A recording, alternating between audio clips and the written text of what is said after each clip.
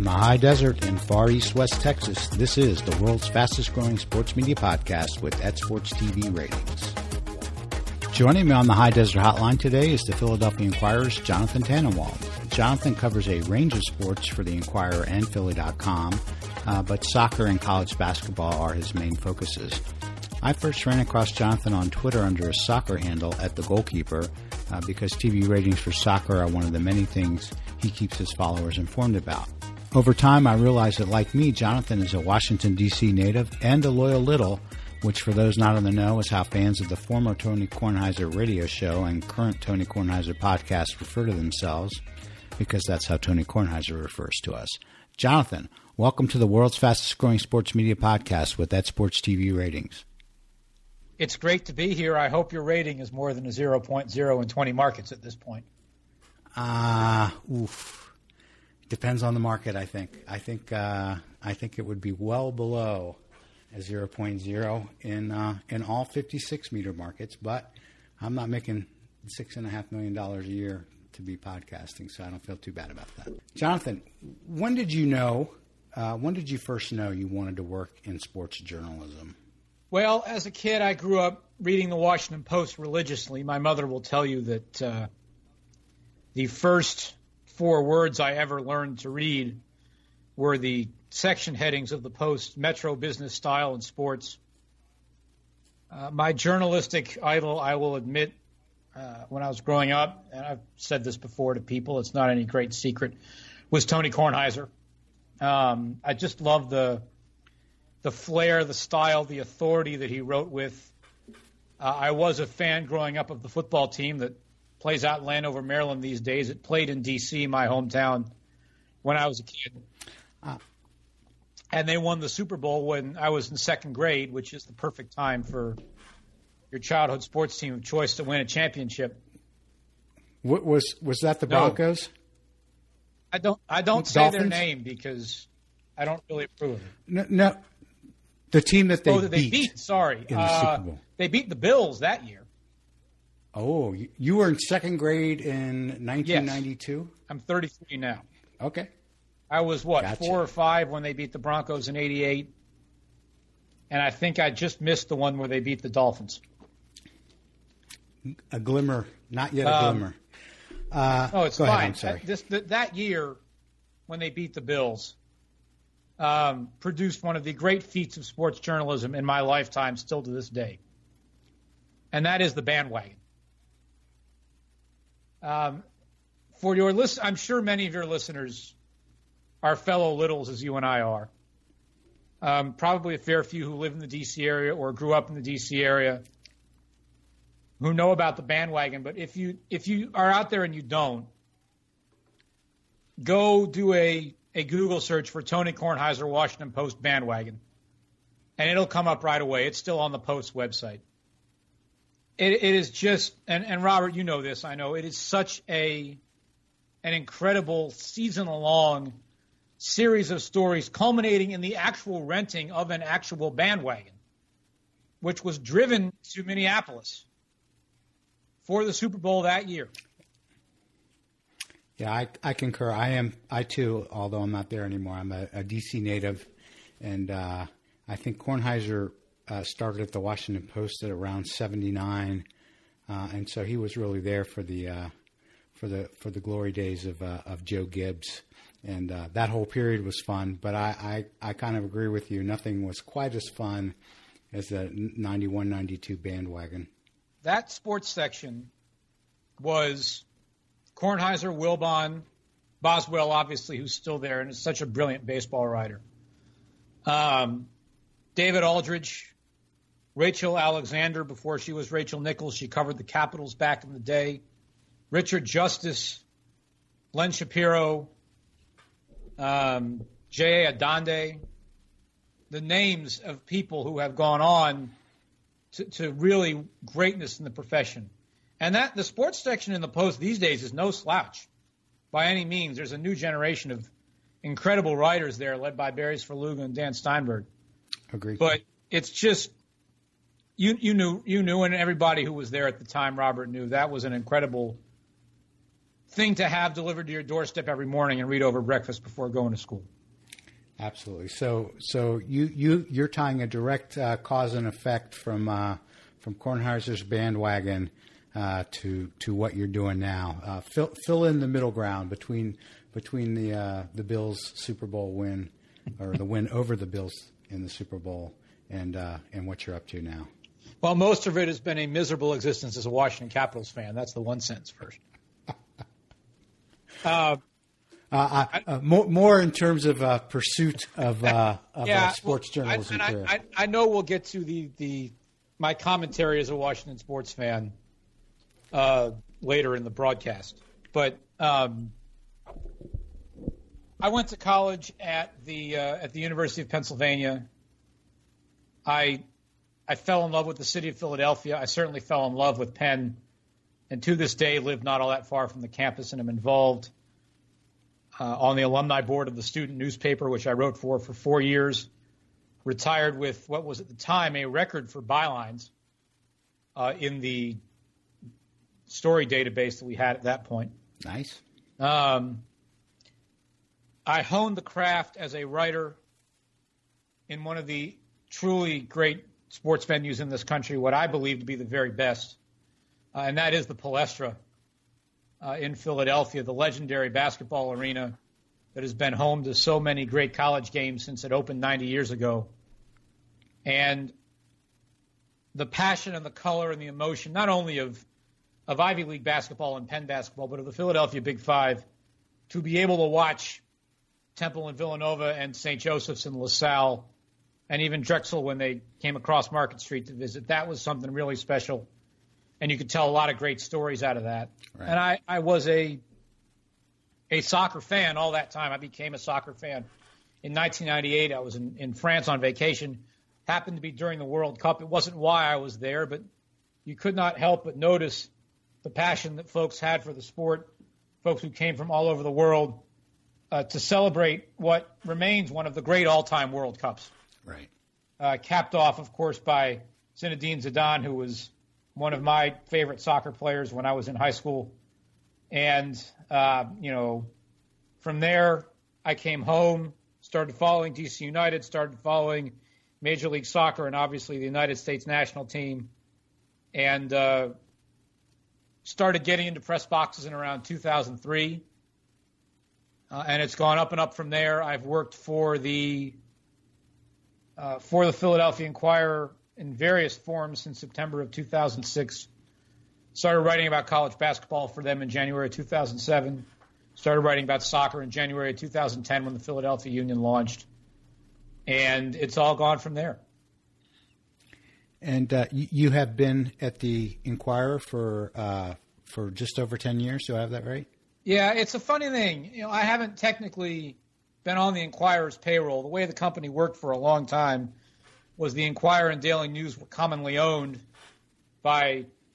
ultimately by Knight Ridder in the end, and then by McClatchy and so on, but certainly Knight Ridder, your listeners probably would have heard of. And then because the two titles were owned by the same company, they shared a website that has long been Philly.com, and that's sort of, I worked on the web staff playing Switzerland for the two papers, and it was a rocky ride for a long time. But now after all these years, we're one newsroom. I'm a staff writer on the sports desk, and we're doing our best to survive as so many sort of metropolitan daily papers are. Okay, that sounds good. And, and I think we've talked about this before, but, you have, to me, those 10 years have been, among the most tumultuous for the newspaper industry as far as just a general shift to more being on the web and then all of the video and social media stuff. But I've gotten the sense from our conversation that from your perspective, it's always been that way for you at Philly.com since you got there. It has been. I've always been an online-oriented person.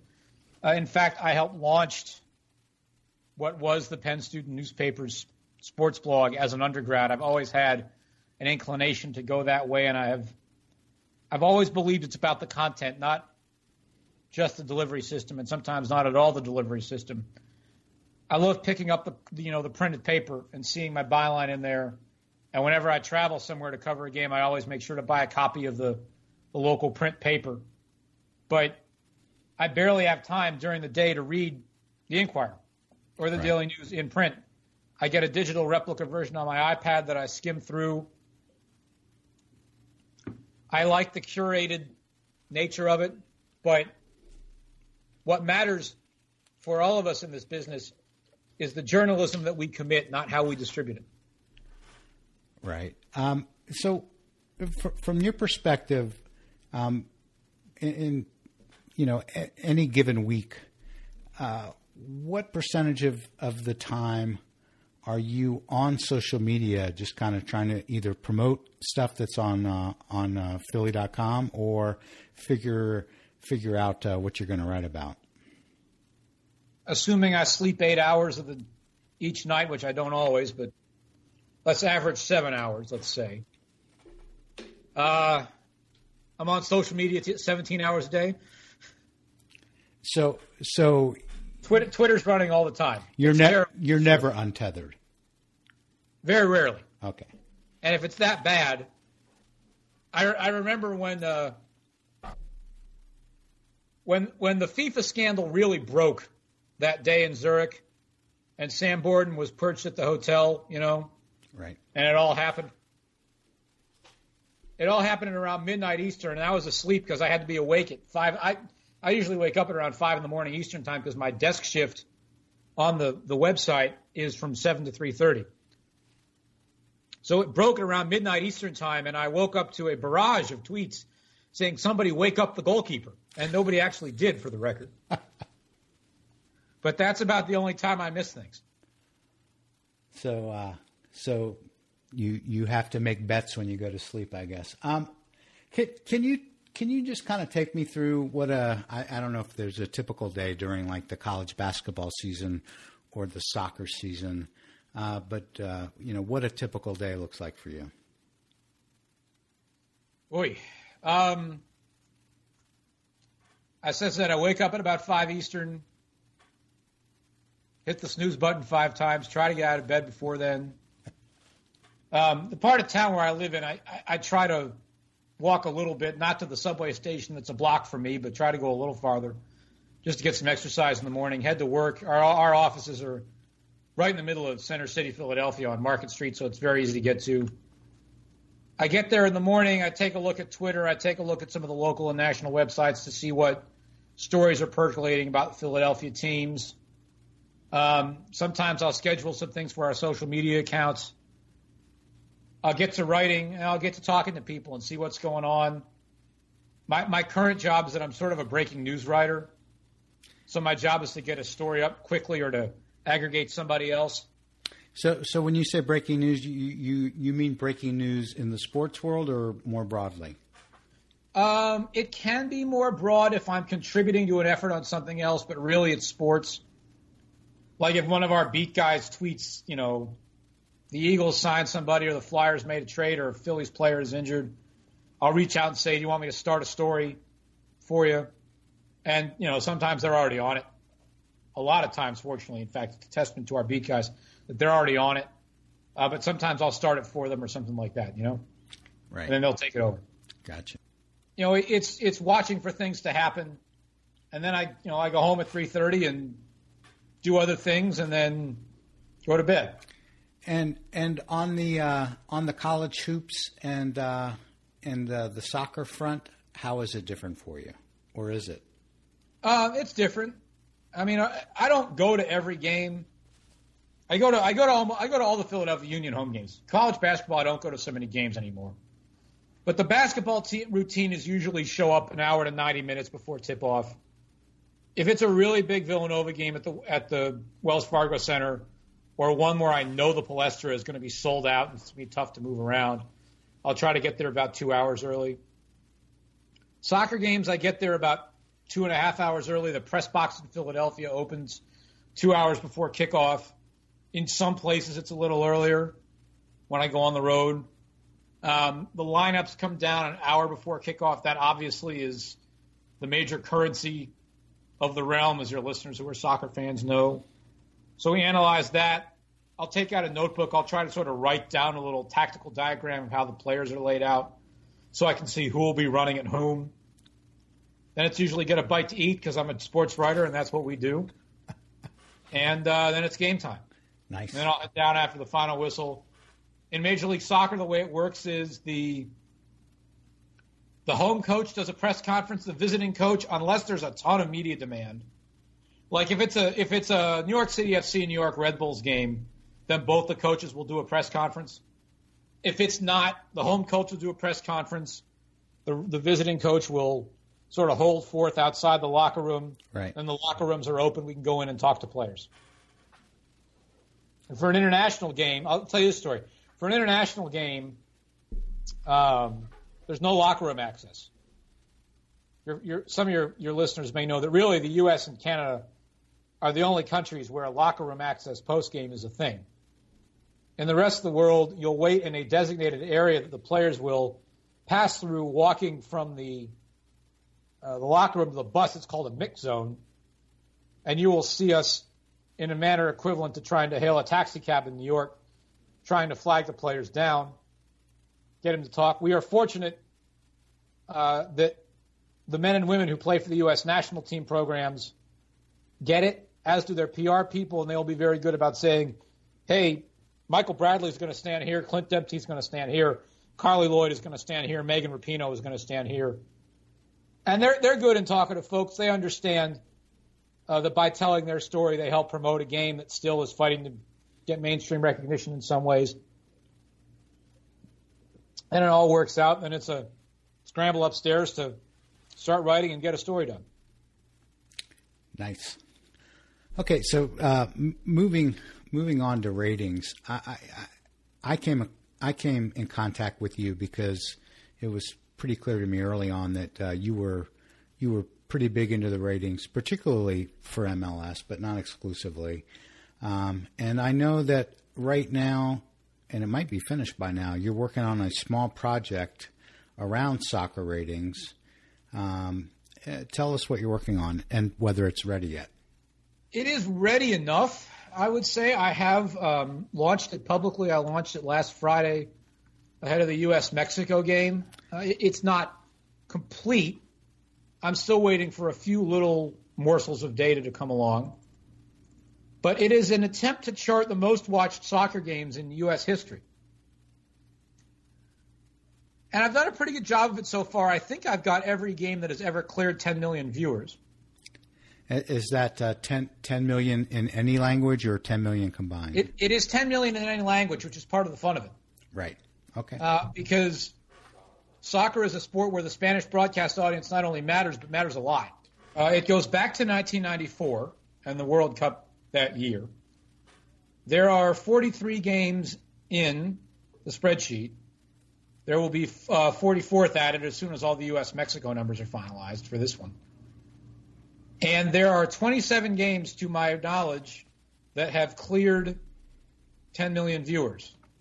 I think that number might rise soon, not because of the U.S.-Mexico game Sunday night, but because the numbers that I'm missing are streaming data from 2014 on for a couple of tournaments. The 2014 World Cup is one of them. So you've got some that are around, they're over 9 million now, but you don't have the streaming number. Yeah, I've got one that's around 9.9 million and one that's around 9.8 million that I think the streaming numbers might take it close. Gotcha. So that's all I'm waiting for. There's an interesting story to tell with this.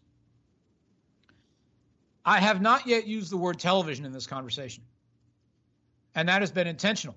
But I have used the references to streaming numbers on a number of occasions because those numbers do count. At times they are, in fact, quite large. And as the way we consume these broadcasts evolve, they need to be counted. And they need to be counted honestly.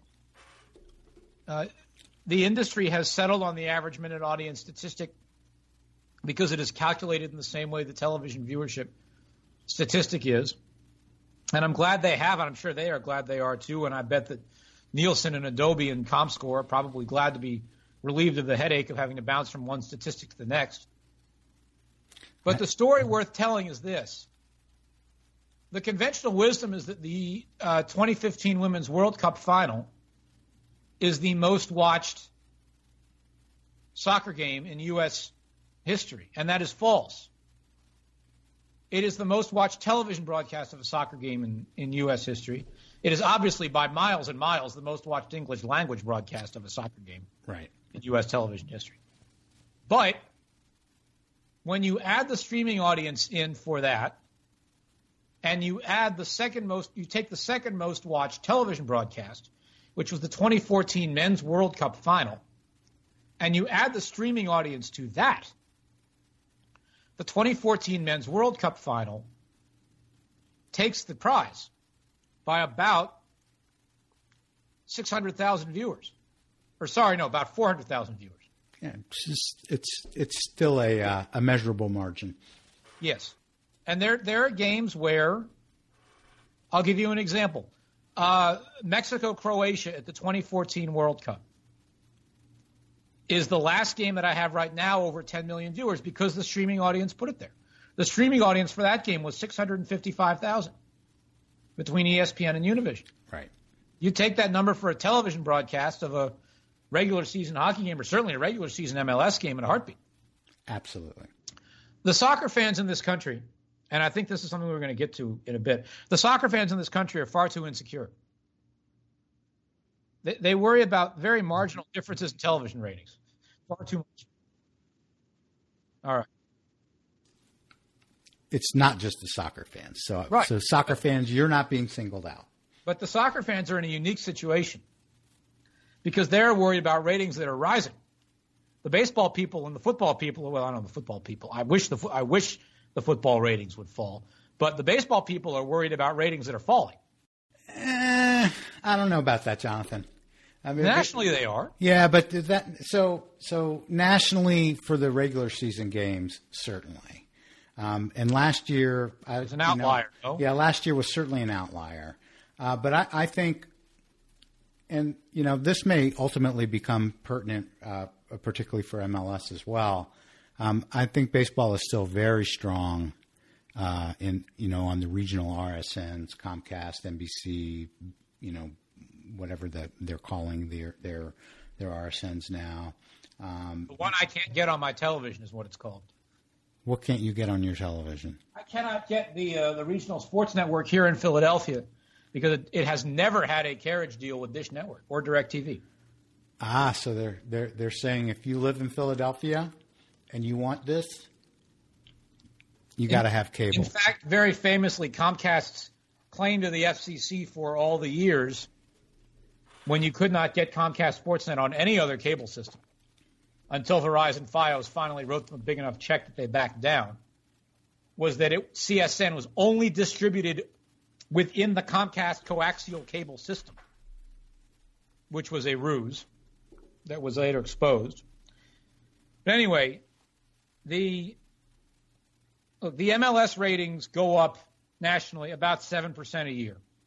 I would take that in a heartbeat, in a bigger picture mindset, which is what I try to be. Fox's numbers might be down a little bit this year because they've had some bad games and because nobody watches FS1 outside of live programming. But ESPN is up from what I have heard. Univision is up from what I have heard. So, yeah, Univision unfortunately now has a window. It's like a 4 p.m. game on a weekend that I rarely see the numbers for. They are tracked by the real insiders in the soccer realm, and I can probably go get them.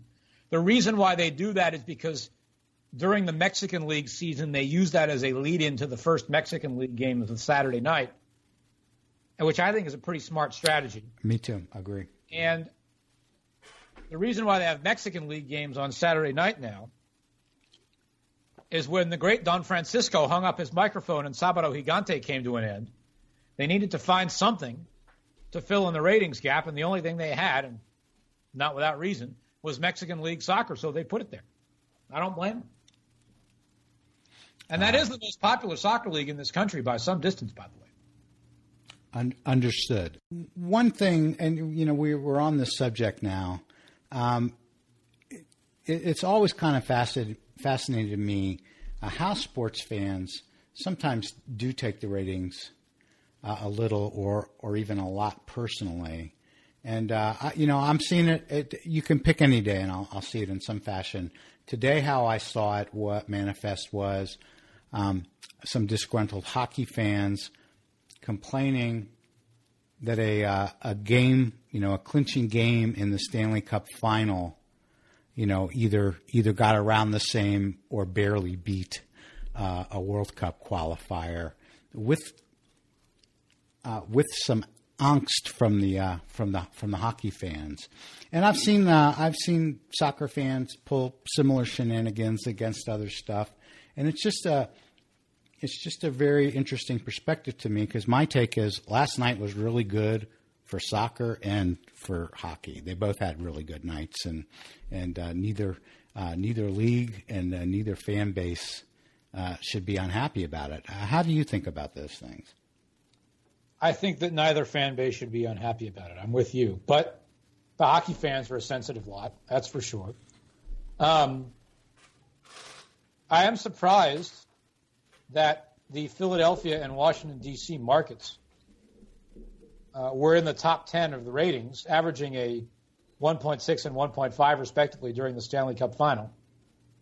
Because I don't know a soul in either city who can tolerate watching the Penguins win the thing. I think there's, you don't know a soul because people don't tell you that they're watching. That's one of the reasons why I like Nielsen. It measures what people actually do versus what they say they do. So we know you're out there, Caps fans, who watch the Stanley Cup final. I hate watching, at least, I hope. Well, could have been rooting for Nashville, maybe. Yes, that's true. I was rooting for Nashville. I just couldn't bear to watch. I don't believe you. I think you watched. No, I did not watch a second of it. You're not a Nielsen household, so I won't be able to. Track it down whether you did or didn't. I'll believe you. I've thought over the years about becoming one. I've told a lot of soccer fans over the years the number one thing you can do as a soccer fan in this country is become a Nielsen household. That applies to any league, any sport, any TV show you're a fan of. The best thing you can do to help is to become a Nielsen household. So, what is your version of, hey, just relax and enjoy it, that you would give fans? Because I know, and we've talked about this a little bit. You're on the soccer beat, but you're also and you disclose this, you're kind of an ambassador, particularly for MLS, but more broadly soccer in general. So how do you, what's your advice for the fans, and then sort of how do you balance the ambassadorship with the reporting? I mean, look, I think up to a point, everybody in every sport is an ambassador for that sport. The baseball writers are an ambassador for baseball, even though they like to be all high-minded and say, that they're look, they say they're the guardians of the game, right? Therefore, that must make them ambassadors in some form. You can't tell me that Peter King is not an ambassador for football, or Eric Duhatschek, or Bob McKenzie, an ambassador for hockey. Yep, I agree. I'm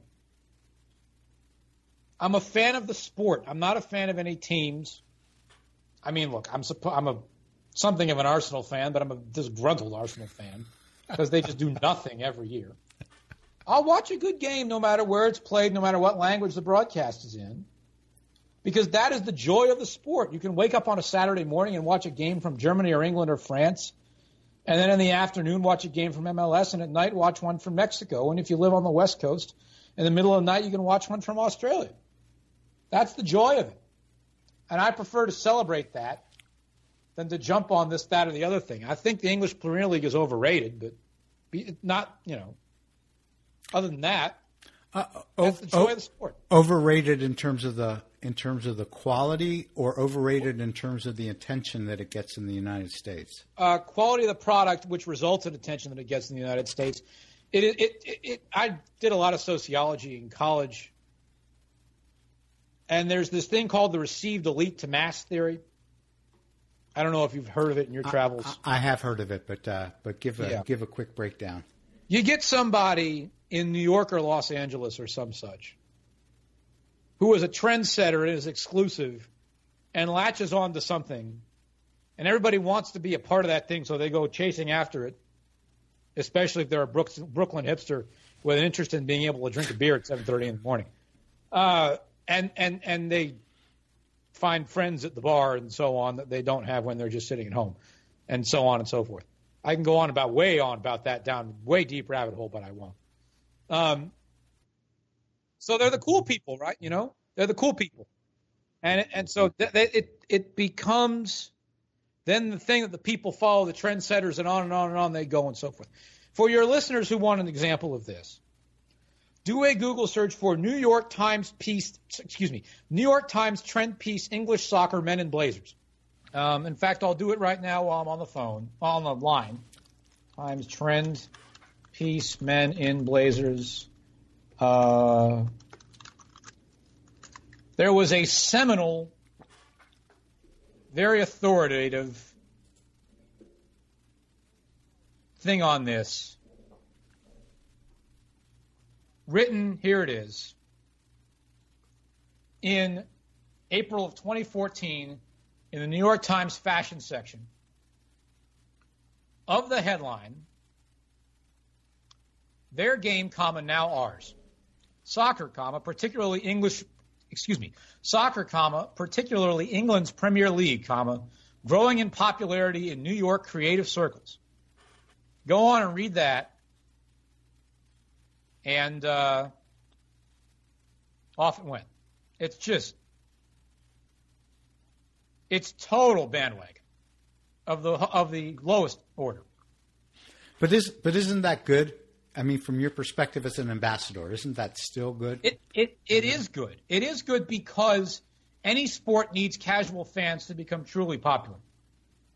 But the combination of Anglophilia, expensive beer, and Brooklyn, and creative industry types can make for an excruciating experience sometimes. Because they actually want this. The dirty little secret about a lot of these folks is that they actually want the thing to remain exclusive so that they can feel cooler than the dumb people and holier than thou. And I hate that. When people talk about an authentic soccer experience, they mean small. There is no such thing as a large, authentic soccer experience in the minds of people over here who look up to that sort of thing as what they idealize. When the truth is that the English Premier League is incredibly corporate, and the best soccer experience in Europe of all is in Germany, where the crowds are the biggest in Europe by a mile. The stadiums are huge, and that's part of the fun of it. How come? So you know, the Anglophile thing, though, the Bundesliga, and yeah, some of that's because of FS1, but it's just not. It's just not getting anywhere near the because the Bundesliga doesn't have the hipster crowd the same way. In fact, it has the next level of hipster crowd of people who actually, I'm going to be condescending here for a minute towards the English hipster crowd, but I do that all the time. A lot of really knowledgeable soccer people watch the Bundesliga and love it, and don't watch the English league nearly as much. So you're telling me that most of the knowledgeable soccer people don't live in the United States, then? Well, no, or there aren't that many of them. In the end of the day. Right. But if you watch a Bundesliga game, it is fantastic. If you watch a Spanish league game, it's probably second to the Bundesliga, and the quality of soccer trumps the English league by a mile. But the English league has the perception of being the most competitive and most glamorous. Obviously, it's got so much money. We know that. But it's got the TV deal and the glamour and so on and so forth. And so it's perceived as being better than it actually is. So if you were Fox and you had Bundesliga, what, if anything, would you do differently in their shoes? Well, there are a few things that I would do differently. I would endeavor to put more games on over the air, even though I know there's only so much they can do about that. I would endeavor to put more games on FS1, although there's only so much they can do about that because NASCAR draws more fans than soccer, as does college football. I would endeavor to put games with American players on more than they have done so far. They tend to prioritize Bayern Munich. I understand why. So you're saying Dortmund? Well, not just Dortmund, but Hamburg with Bobby Wood and any others that come along. But I would play Dortmund over Bayern Munich at this point. I think so. You know, I have to track down one of the people who looks at all those schedules to see, you know, what was the mix of Dortmund games versus others. Because I think that if you go to Philly.com/Bundesliga, you'll see my schedule from this past season. I've retired from the agate business, but that was the last one I did, and you'll see. You'll be able to surmise it from there. I'm going to guess it's different next year. I hope so. Well, and you will correct me. Pulisic, he's the real deal so far. What else do they have? Yeah, because you can't guarantee that he's going to play in every game. That's the problem. Oh, in the Bundesliga? Right. Yeah. So the question is, if he doesn't play, are you better off showing Dortmund or Bayern? I think from an entertainment perspective, especially if Dortmund's at home, you're better off showing Dortmund, but that's my own opinion. Thank you. So we talked about this a little bit because you mentioned that I think that year over year MLS health is looking pretty good. But overall for soccer in general, what's your take on the general health of soccer as a TV sport? And I will define TV as any way you can watch it in the U.S. and then specifically for the MLS. I think soccer as a whole is in rude health. There is an increasingly global conclusion that this is the best country in the world to be a soccer fan in. Because the games are all at reasonably convenient hours in the morning and the afternoon, and you can watch every league of consequence, almost every game. You cannot in England watch the vast majority of Premier League games on television or online legally because the government bars the broadcasting of games in the primary broadcast window, which is 3 o'clock p.m. local time, 10 a.m. U.S. Eastern, for the purpose of driving attendance to games, especially at the lower divisions, because that's the hour when so many teams play. And I get it, but every English broadcaster over there who I know thinks it's absurd that you can watch those games in the entire rest of the world or at a bar in England that has a way of hooking it up, but you can't do it within that country itself. Yeah, so back to these being the salad days for the soccer fan in the U.S. Look, I think MLS is in good health. It obviously could always be in better health. The TV ratings are the biggest issue. And I'll just interject. They're the biggest issue nationally. I don't honestly know what the MLS numbers look like on the local RSNs, and it wouldn't surprise me to find like baseball, it's largely regional and it's doing pretty well. But I can't say. Yeah, I haven't sure. seen numbers for Philadelphia in a while. Although the Union games don't do very well here. In Seattle and Portland and Atlanta, they do well. I don't know about the rest. But a funny way in which the MLS crowd is similar to the baseball crowd is that the local audience doesn't watch the national game if their team isn't in it. And that's one of the biggest hurdles that MLS has to overcome. And obviously one of the best ways to do that is to keep signing star players and then to develop the American players and try to keep them around for as long as you can. But that's a long-term process. Yeah, that's a tough hurdle, I think. That's a tough problem to solve for anyone. I don't think really anybody but football, any league but NFL and college football have really cracked that in the U.S. And I largely think that's probably got to be because of gambling and fantasy, not so much anything else. Well, you can gamble on MLS, but it's not nearly as big a deal as as other sports, or even sometimes with the English sports. Although Major League Soccer does have a daily fantasy deal with DraftKings, which can help. It certainly can't hurt. Okay, so any final soothing words of wisdom for fans who, even after everything you've said, will still fret over whatever soccer ratings they see publicly? No. I've spent the last decade trying to convince them, and I haven't yet. I'm hearing that whatever I might think is the most effective thing that you've done, you don't think it's been that effective? I mean, I think it's been effective to some people. Just have a little bit of confidence and a little bit of long-term perspective, and stop freaking out about every little thing. I will go one further. MLS isn't getting canceled. Premier League certainly isn't getting canceled. Bundesliga is not getting canceled. Was it the Spanish league is that on beIN? The Spanish and Italian and French leagues are on beIN Sports, yes. So I don't know about what beIN's availability is nationally, but I know that they're trying to grow that. So, I would think that beIN's distribution will continue to grow, and so that those games will be available to more people. But at any rate, the games aren't going away. They're not going to get canceled off of television, and even if there's rights swapping where, instead of Fox and ESPN, it's someone else, they're still going to be around. They're still going to be available to people. And don't worry about the ratings. If you work for the league, worry about the ratings all you want. But as a fan, I say don't worry. Fine by me. You agree, or you think there's more to it? Oh, I think that's fine with me. Jonathan, thank you very much. And I'm gonna add on here that because of my goof, Jonathan had to do this twice, and I really appreciate you taking the time to do it.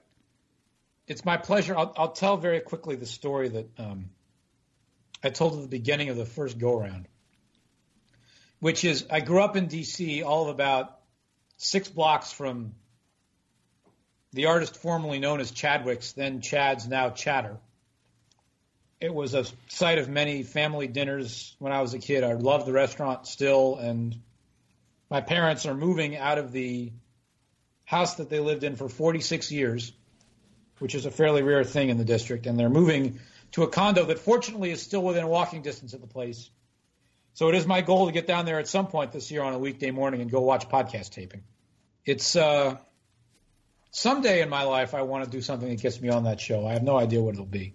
You've got name dropped on that show several times. Yeah, already. I have been name dropped on a few occasions. So I've been friends with Michael for many years. I gave him a tour of Penn back in the day, and we've been friends ever since. Michael went to Penn, played golf there.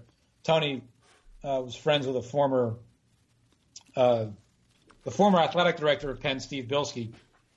But Michael, to his great credit, certainly got in on his own merits. He's a pretty smart kid. Pretty good golfer, too, from what I hear. Yeah. And I know Liz Clark and David Aldridge and a few of the other folks, and it's someday I'll do something. I'd like to do something professionally prominent enough that gets me on the show. I'd be happy with some kind of anonymous That at Sports TV ratings guy shout out, even if it was just to mock me. Maybe someday. Thanks again to Jonathan Tannenwald for joining the podcast. No DBAP, don't be a putt segment this week, but if you're desperate for a rant, you can check out the post titled How to Use Facebook's Mostly Meaningless Reach Stats and Still Do Some Factual Ratings Reporting on sportstvratings.com.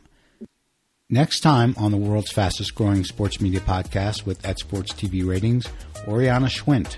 She's at Schwinter on Twitter. That's SCHWINDTER. And Oriana was one of the best, if not the best, media reporters when it came to the reporting of TV ratings. And we'll definitely spend some time talking about ratings reporting.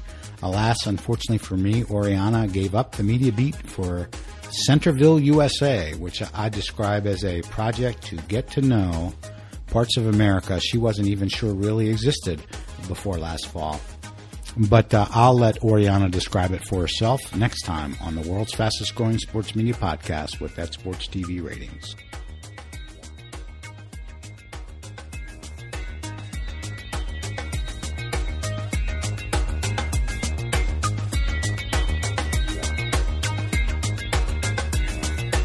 one regular on the Tony Kornheiser podcast has to go.